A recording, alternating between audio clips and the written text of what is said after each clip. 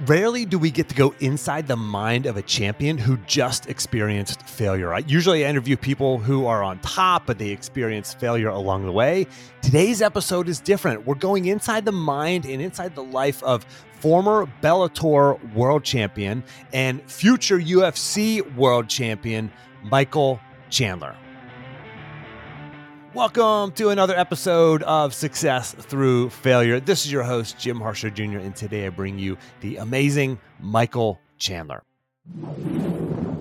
When I was a Division I All-American athlete, I was hyper-focused and I was able to take consistent action that allowed me to be one of the best in the country at what I did. Well, for years after I was done competing, I just struggled to stay focused on my goals day in and day out. I was easily distracted, so I wasn't able to stay consistent, the kind of consistency that you need to have to achieve goals that are meaningful to you. It was discouraging for me. I felt like I was just slipping kind of into mediocrity. Then, after interviewing some of the highest performers in the world, Olympians, CEOs, billionaires, best-selling authors, I discovered how they do it. I discovered 18 powerful and sometimes weird tactics that they use to stay focused at work, focused on the right things while also living a balanced life. And if you start using probably just 3 of these today, you're going to get more done in the next 8 hours. I promise. This is not tomorrow, not next week. These will work today. I guarantee it. It's like magic, but they're real world solutions to it people like you and me want. The ability to stay focused, avoid distraction, and be consistent.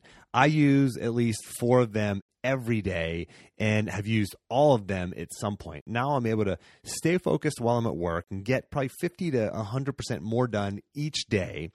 I'm more present when I'm home with my wife and 4 kids, and the result is I have a stronger relationship with my family, and I'm still able to achieve incredible goals like being selected to give a TEDx talk at one of the biggest TED events in the world, like launching a podcast and talking to A-list guests and running a half marathon, all of this while having a full-time job that includes frequent travel, working nights and weekends, and all that good stuff. So you're going to find solutions on this list that are going to surprise you. Grab your copy of the 18 Tactics to Staying Focused at Work. Just go to jimharshawjr.com/focus. That's jimharshawjr.com/focus. Imagine you're in a great job. It's got great pay. You're at the top of your game, and you decide to take a risk and you change jobs. There's no guarantees. You could get embarrassed in front of millions of people. Your income could disappear. Your family's depending on you. Do you do it? Do you believe in yourself enough to do it? Well, Michael Chandler does, and that's exactly what he did. He moved from Bellator, where he was the world champion, into the UFC, and he lost his last title fight. So what we're doing today is this was a shot at the title for him, and he lost, and what we're going to do today is to go inside his mind, like inside the mind of a world champion in between fights, right? When he just lost his last one, like how does he think?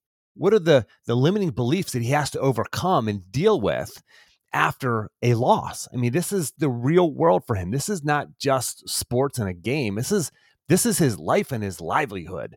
And, he and I came from almost identical backgrounds. I mean, his father was a union carpenter, mother was a secretary. My father was a union sheet metal worker and also a secretary. I mean, blue collar, hardworking people. These are the homes that we were brought up in. We both passed on opportunities to wrestle at smaller schools, to go to a big school where we were essentially walk-ons, and then both ended up being 4-year starters, both ended up being All-Americans, and both had to defeat this small town, small-minded thinking to get to where we got to as athletes. And certainly his career, as an athlete has continued until this day. I mean, this guy's, he's one of the best in the world at what he does. And we're going to talk about how does the best in the world, how do they deal with failure? And he talks about some specific things that he does that you can do to create incredible self-belief so that you understand how good you are and what your potential is, despite and sometimes even because of failure. So let's get into my second interview. I last interviewed him way back in episode 99 when he was fighting in Bellator. But let's get into my second interview with the great, amazing, I just love this guy. This is one of the most inspirational people I know, Michael Chandler. First, last time we spoke, you were fighting in Bellator. You fought in Bellator for like a decade. You were the world champ, and then you made the switch to UFC. What has that transition been like for you? Yeah, I was with Bellator for, it was right around 10 years. I had been one of the first world champions there at 155, was a top ranked guy, was very much one of the biggest names in the organization. So I always had that relative security of being in that organization, being a cornerstone of the organization. There was a lot of comfort that came with that. But for me, I always thought about the future me. I always thought about the 40-year-old retired me. How well was I going to sleep at night knowing that I never tested myself in the UFC, which is widely regarded as the biggest and the baddest mixed martial arts promotion on the entire planet. And it's not that I didn't want to fight in the UFC. I just had gone through these different contract negotiations every couple of years with Bellator.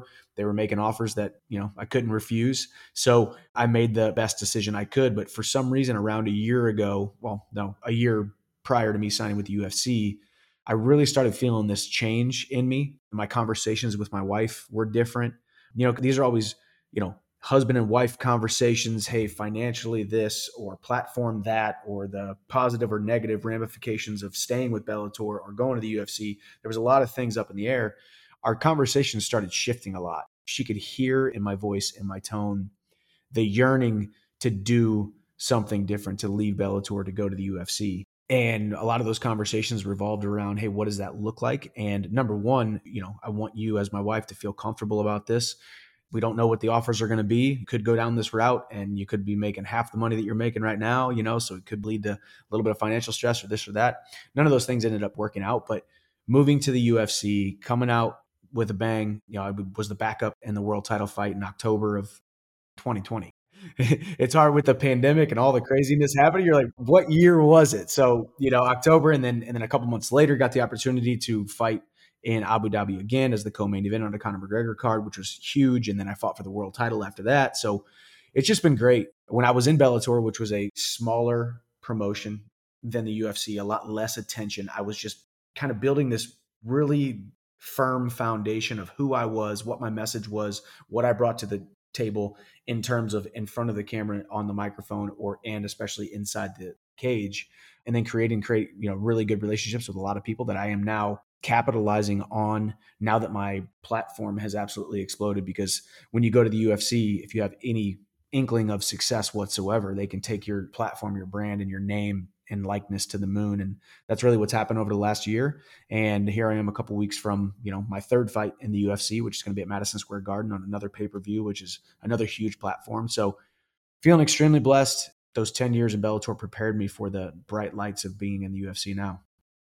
It's interesting because from the outside looking in, Michael Chandler makes the switch from Bellator to UFC. From out here, it's like, of course, and then you go into the UFC and you have this success instantly. It's like, for us, it's just, it feels like a foregone conclusion. But the reality is you're having this conversation with your wife and you have a child, little guy Hap, and there are ramifications to this. Just like the listeners are sitting there, thinking about, maybe is it time for a career change, or how do I get that promotion? The risk of starting that business. Like, you guys went through that same process, right?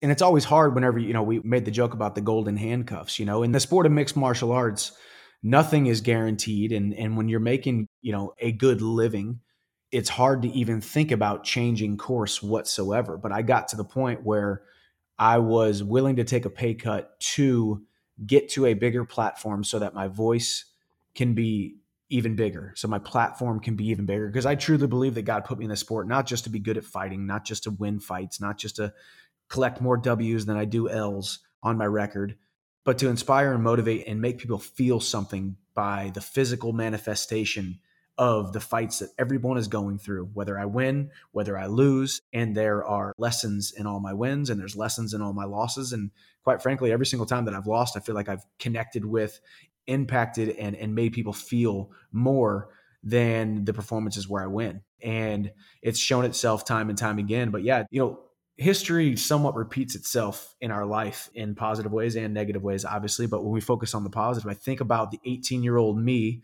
I made a decision, and we talked about this, I believe, on the first time that we had the podcast. I made a decision when I was 18 years old. I wasn't a state champion wrestler. I wasn't highly recruited. Matter of fact, only one school talked to me whatsoever, and that was my home state, University of Missouri. They were offering me $0, zero scholarship, but hey, you can come, work out with us and you can come be on the team, but we don't have any money to give you because, it's already allotted and accounted for by all these other state champions from all these other places. And I was getting full ride offers from smaller schools, Division III, Division II, NAIA schools, junior college schools. And everybody around me said, take the money, take the scholarship, take the smaller school opportunity. But something, for some reason inside of me said, if I'm going to wrestle at the next level, I'm going to wrestle at the highest level. So I'm going to take the chance on myself to walk on to the University of Missouri wrestling team, take the chance of being a 5-year punching bag, 5-year bench rider, be a guy who maybe he quits, be a guy who maybe never, ever gets to wear the black and gold singlet in a real wrestling match. But I'm going to take that chance for the off chance that maybe I do find success. And I did find success. And I was a 4-year starter, 4-year national qualifier, and ended up becoming an All-American my senior year. But had I not made that decision and took a chance on myself and walked on to the University of Missouri, then I wouldn't be standing here today. That decision right there as an 18-year-old young man was the catalyst by which my entire life has been hinged upon. And now, thinking about myself as the 32, 33-year-old man who's been in this sport now for 12 years at the time of me making this decision, I said, well, if the 18-year-old Michael, who didn't know even 1/10 of what I know now, made that decision, why shouldn't I make that decision now when I have all of this information at my disposal? I did, and it worked out. It has worked out extremely well. And the script was written perfectly. It was working out to a T. Obviously, I fell short in the world title fight. I was this close, and Nat's eyelash from winning the world title on May 15th, which is in the UFC, which is the epitome of accomplishment within the sport of mixed martial arts, being the UFC champion, being the number one guy in the world. Fell short, but still, in this moment, I have no regrets. I made the right decision. I've done what was asked of me. I said yes to every opportunity, and I've come in with arms wide open to every opportunity. And come what may, I've just enjoyed it thus far. And we get to go to battle here in another couple of weeks, and I'm expecting another win. If I lose, I lose, but that's part of it. For what it's worth, man, I thought you had him twice in that last fight. You freaking had him. So anyway, which is always a good thing, but also kind of a bad thing. You're like, good thing because good on you, man. You were that close, but also it's like, yeah, but you were that close, But this is something I've really thought about and wanted to harness and wanted to kind of lean into, is that in all of these different sports, in every different vocation, whatever job that you choose, whatever path that you take, you can't enjoy and take in stride the fruits of your labor and the spoils of victory. And for me, the bright lights and the platform and the money we make and being a public figure and a professional athlete. I can't take all that in stride when times are good, but also all of a sudden turn my back on the sport that has afforded me all those things whenever bad things happen, whenever I acquire a setback, whenever, I was that close to winning a world title and didn't. You can't take the good things in stride without also taking the failures in stride, the setbacks in stride. So I've really just realized that. And this sport and this journey is about the process. It's not always about the wins and the losses. man, for the listener, I don't know about you, but I just got chills listening to that. Like, this is you. This is your life. This is my life. Michael's is playing out on a world stage. Maybe ours isn't so much as Michael's, but like, this is your journey too. Like, it's going to be fraught with setbacks and adversity and failure and struggle, as well as the success. So Michael, I want to talk about that last fight. You failed. The name of the podcast is Success Through Failure. Like, I get to interview so many people who, like, their story is done, like the stamp is on it, right? And like, you're still crafting your story, and you're in that place where you've dealt with the failure. That was your last outing was not what you wanted. It was the setback. Take us to that fight. Take us to the end of that fight and the mindset that you have and how you get back up and say, okay, now you've got another huge fight coming up here at Madison Square Garden. Take us through the process or the mindset of a guy like you who's extremely resilient, who's one of the best in the world at what you do. Like, how do you think about that? How do you deal with that and get back to where you're at right now, which is about to make a dent in the universe again? Yeah, I mean, I'll take you back to inside the UFC Octagon, May 15th, sold out crowd at the Toyota Center in Houston, Texas. I'm headlining a UFC card. See, the beautiful thing about it too is I'll even take you right before the fight. Before I was, had blood coming down my cheek, and I'm standing there with my arms on the cage as my coach is sitting there saying, some inspiring things, and I'm just sitting there in disbelief, like, how did this happen? How everything felt like it was going to be perfect. This was my moment to be the superhero and the world champion in the story of Michael Chandler's life. But I'll take you even before that. As I was walking to the octagon, the entire fight week, the entire training camp, I felt this piece that it was a foregone conclusion that it was going to happen, but not in a cocky, arrogant, I can cut corners and I can slack off. My confidence grew in every single day, the brick by brick of constantly and consistently putting together these small disciplines every single day, knowing that I left no stone unturned in my preparation. It motivated me every single day to do every single thing perfect in that training camp, every single thing perfect leading up to that fight. So I was on cloud nine. I was 100% confident I was about to win and, get that belt put around my waist. Roughly 7 minutes later, I'm standing there, as I said, with my hands up on top of the cage, looking around at the crowd and thinking this is not how the story was supposed to end. But somewhat still with a purpose-filled, fulfilled feeling, kind of with a little smirk on my face, like, it's okay. This is where you want to be sometimes too. You want to be here with your back up against the wall. Would I have wanted to win? Absolutely. Do I wish I could go back and win that fight? Absolutely. But it's the comeback stories that really move people, So now it's set me up for that. I made a couple mistakes a couple years ago when in 2013 I was undefeated or 11-0 going into my 12th fight, and I lost that first fight of my entire career. And I made a couple mistakes which mentally brought me down into a downward spiral, which led to 2 more consecutive losses. And I made 3 big mistakes. Number 1 is that I wanted to hide from the loss. Number 2, I had skill amnesia. I somehow forgot how good I was. And number 3, I found myself inside a jail cell of self-pity.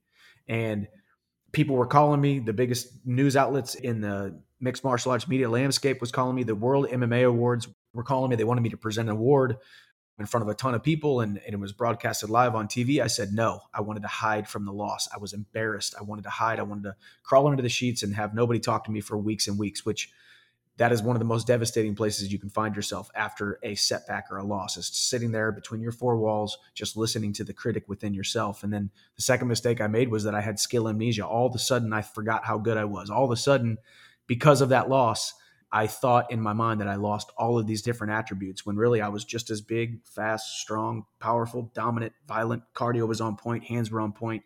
All of the different physical attributes I still had. The only thing I was lacking was the battle between the ears. And then I really found myself in that self-pity jail cell where I started blaming other people. If it wasn't for the judge, that one judge, if he would have given it to me, I would have won the split decision and I wouldn't have, lost those other fights. If it wasn't for the ref who made this decision, or if, my training situation, my coaches, this, and I see it in so many different times now when I'm watching other people as they have setbacks, not just in sports, but in business and in finance and in their relationships. I see these different things, these different themes playing out all the time, and I'm able to recognize them. So after this, with that last loss, I tried my hardest to stay away from those 3 things. As a matter of fact, I got back from Houston on Sunday. I was doing a podcast on Monday, and I did another podcast. I actually broke down my fight on a huge YouTube channel that has almost 1 million followers because I wanted people to see me right away. I wanted them to see the black eye. I wanted them to feel what I was going through, because by them going through it with me, it was very much a selfish thing for me too. I knew I needed to do that for me to get back on the horse. And because I did that and I ripped the Band-Aid off, coming back from this loss has mentally, I'm in so much of a better place. Maybe it's maturity. Maybe it's, not making those mistakes that I made in the past, but that would be my 3 biggest pieces of advice. Stay away from those 3 things when you ever do encounter a setback, because it's done wonders to my mental state. And for the listener, I hope you get that. If you didn't, that's probably worth going back and listening to the last 5 minutes 2 or 3 more times, because this is your life. This is your life. You applied for that job. It was supposed to be your job. It was the perfect job for you. You nailed the interview. Everything was right, but something happened, right? There was someone in the room who maybe said something to the boss who they didn't hire you, right? You had the perfect workout plan. You were going to lose the 30 pounds and something else happened, right? That tripped you up. Something else. Like, this is you. This is your life. And this is Michael. Like, he's living this out in front of us, and he's taking us behind the scenes in terms of the mindset. Like, you can apply this to your life too. I mean, this is you. This is your life. Quick interruption. Hey, if you like what you're hearing, be sure to get the notes, quotes, and links in the action plan from this episode. Just go to jimharshawjr.com/action. That's jimharshawjr.com/action to get your free copy of the action plan. Now back to the show. Michael, you and I have talked about our shared background before. Like, neither of us were state champions. Neither of us were recruited, didn't get scholarship money when we showed up, but we were 4-year starters, ended up being All-Americans. I mean, I just love that parallel in our careers, especially, and then our blue collar upbringing and background. And I'm curious, like, when did your mindset shift from like successes for other people? Like, when did that happen? And maybe it wasn't just like one lightning bolt thing, but like maybe it was over a process. And it sounds like it has been a process over years now. But what was that trigger? What were some of those triggers? Like, how did you level up? Because that's what people want. Like, most of my listeners know, like, there's tactical things you can do. And I share those tactics in terms of, consistency and focus and discipline and all that. But really, it's up here. It's in between the ears. And you talk about that. So how did you make that shift? I really feel like I have an unfair advantage, but I do think that there is a way of thinking about transitions, especially. We were talking even before we started recording, and you mentioned it one time thus far on this podcast that some of your listeners have failed in their past endeavor and they have moved on to a new one. And for me, that's exactly where I had found myself. I was an All-American. I think if you look at my story as a wrestler, it was very much a success story. Everybody from my hometown who said, Michael, you should go wrestle at Lindenwood University. When I walked onto, a Division I school and became an All-American, that was like ridiculous amounts of success compared to what my story was supposed to be. So for me, I still looked at it as a failure because I remembered all the times that I self-sabotaged myself, all the times that I did every single thing right. I was the first guy in the practice room, the last guy to leave, the guy who won every single coach's award, most valuable wrestler, most improved. I won all of the leadership awards. I was a 2 or 3 year captain at the University of Missouri. I was a leader on the team. I did every single thing right, yet time after time, when the moment came for me to become an All-American my junior year, my sophomore year, these are matches that I should have won. You could think back to numerous competitions that you should have won, and you were there. Jim beat Jim. Michael beat Michael more times than my opponents beat Michael.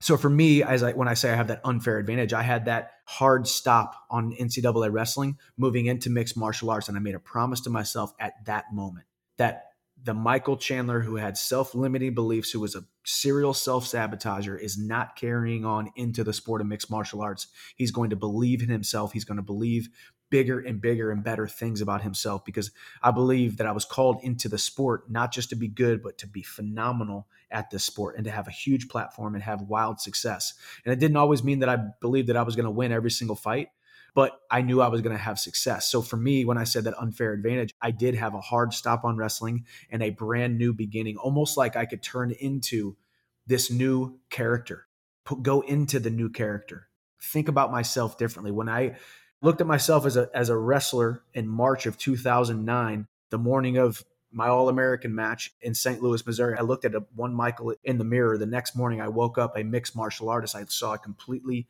new man, because I came into a new opportunity and I said, this is a new Michael Chandler, and I'm not going to do those things anymore. And it took years and years, and it took hours and hundreds of hours of working on my mental state, realizing the self-limiting beliefs of my past, getting over certain insecurities that I had in my past, certain ways that I was brought up, that was the story that was told to me, the picture that was painted of who Michael Chandler was going to be, the level at which he was going to find success.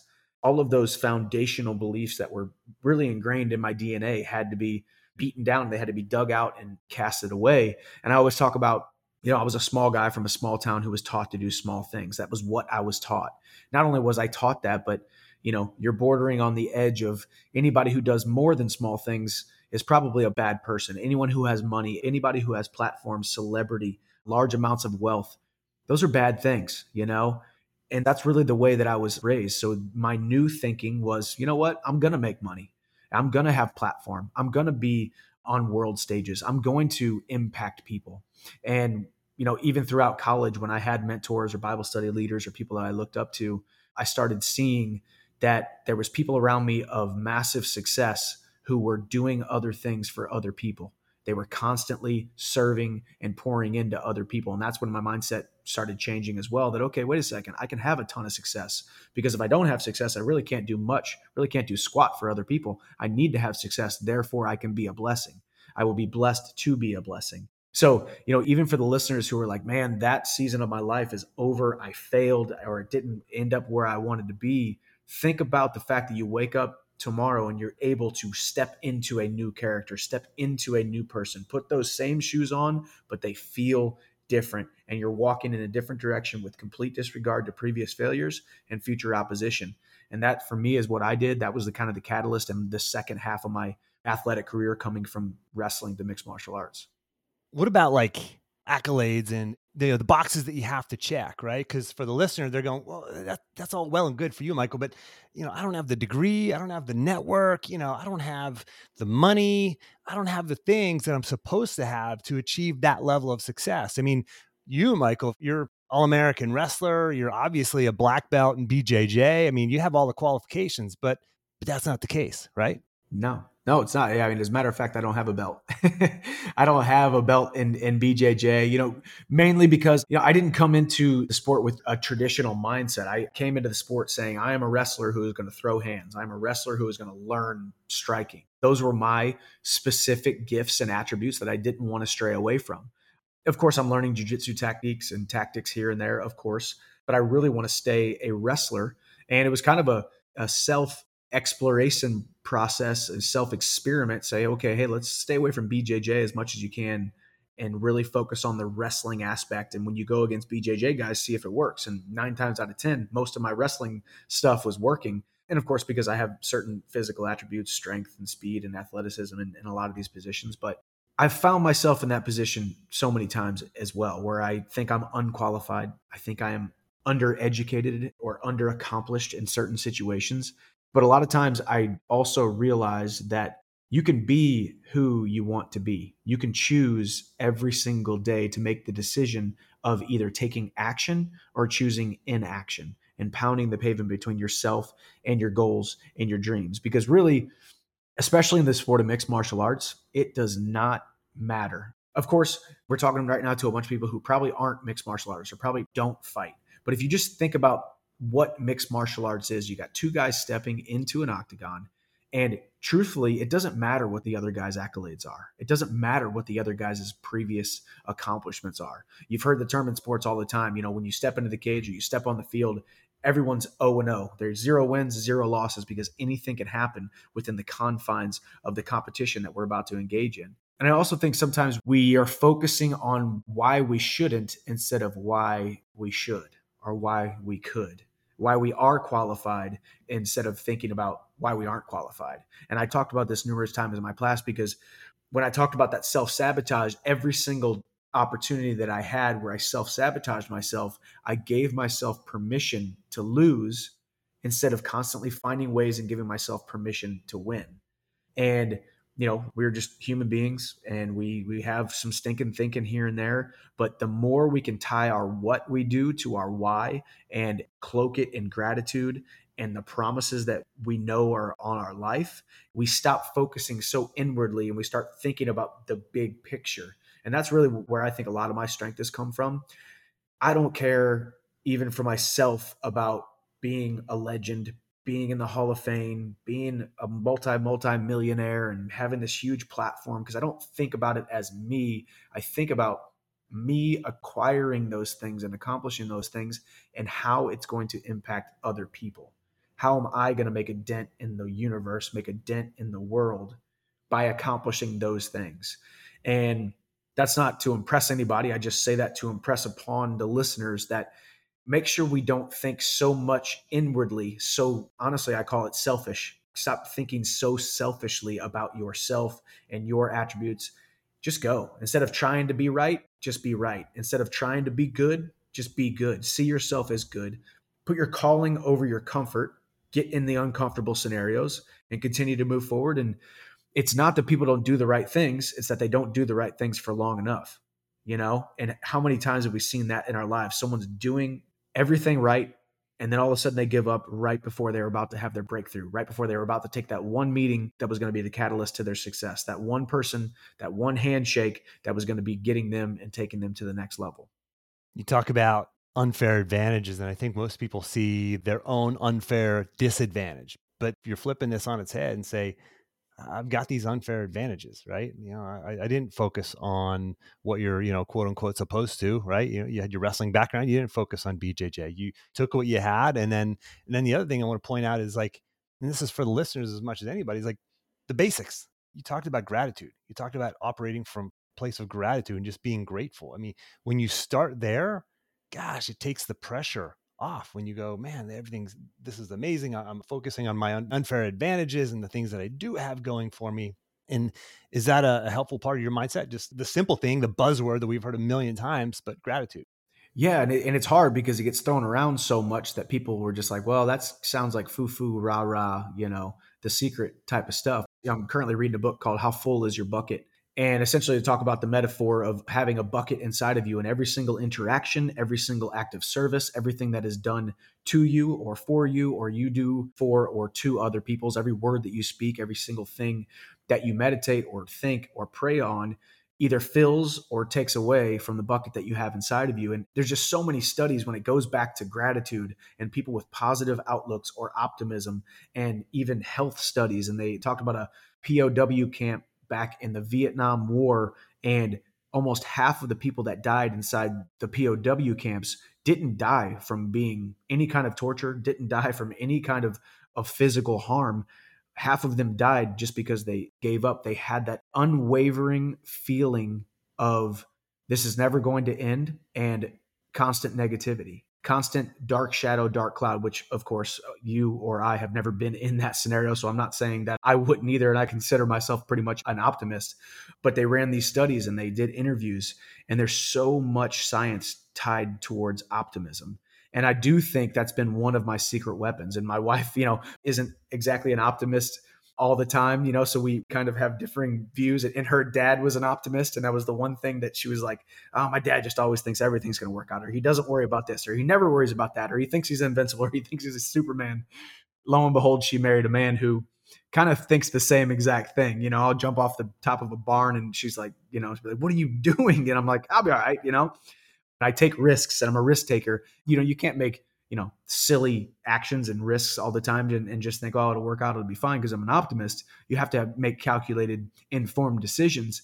But a lot of times the circumstances in my life, I always think it's going to work out. And I don't know where that comes from. And a lot of the listeners might be self-proclaimed or self-labeled pessimists, which is not a bad thing whatsoever. But I do think a certain amount of positivity added into your life, gratitude lists, meditating, praying on, and thinking about, speaking out loud the things that you do have instead of the things that you don't have. I mean, when you see my gratitude list, it'll be 4 different columns of random things. Lord, thank you so much for just good coffee. Thank you so much for my coffee maker. Thank you so much for that walk I took yesterday. These trivial little things, breaking it down all the way down to the smallest and tiniest opportunities that you've had, the wins that you've had, even some of the losses that you've had, the physical things that you have, the emotional things that you have, the relationships in your life that you have. And I think about those things often. And I think about the people that I've never even met that are being impacted by my story. I do have that luxury. I do think about these random people that I have never met before, never interacted with. And I know they're out there who are looking at what I'm doing, seeing what I'm doing, and feeling the impact of what I'm doing with my life. That wasn't always the case. I thought about those people out there, it being millions and millions of people out there before there actually was millions and millions of people out there, you know? And it all goes back to gratitude, optimism, and thinking that things are going to work out. Just give it a try. Try to be a little bit more optimistic, and things will usually work out a little bit better than they would have if you had a little bit of a pessimist thinking.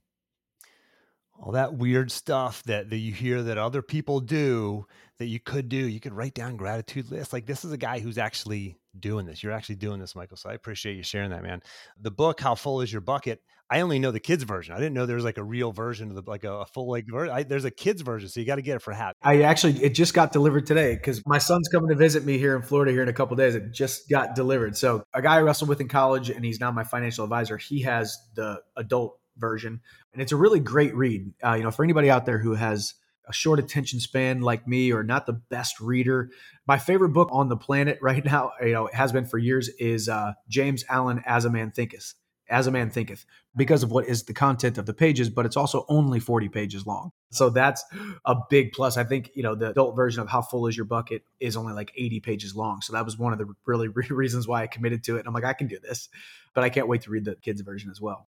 It's great. It's great. You'll love it. And Michael, you've mentioned platform a few times and how your platform is impacting other people. And I just got to tell the listeners, if there's one follow you got to do on Instagram, it's Michael. I mean, the training stuff that you post, I mean, it's sick. Like your social media content is just like A+ stuff, man. So love it. Love it. So why don't you share with the listeners where they can find you, follow you, learn more about you, who's supporting you and other things.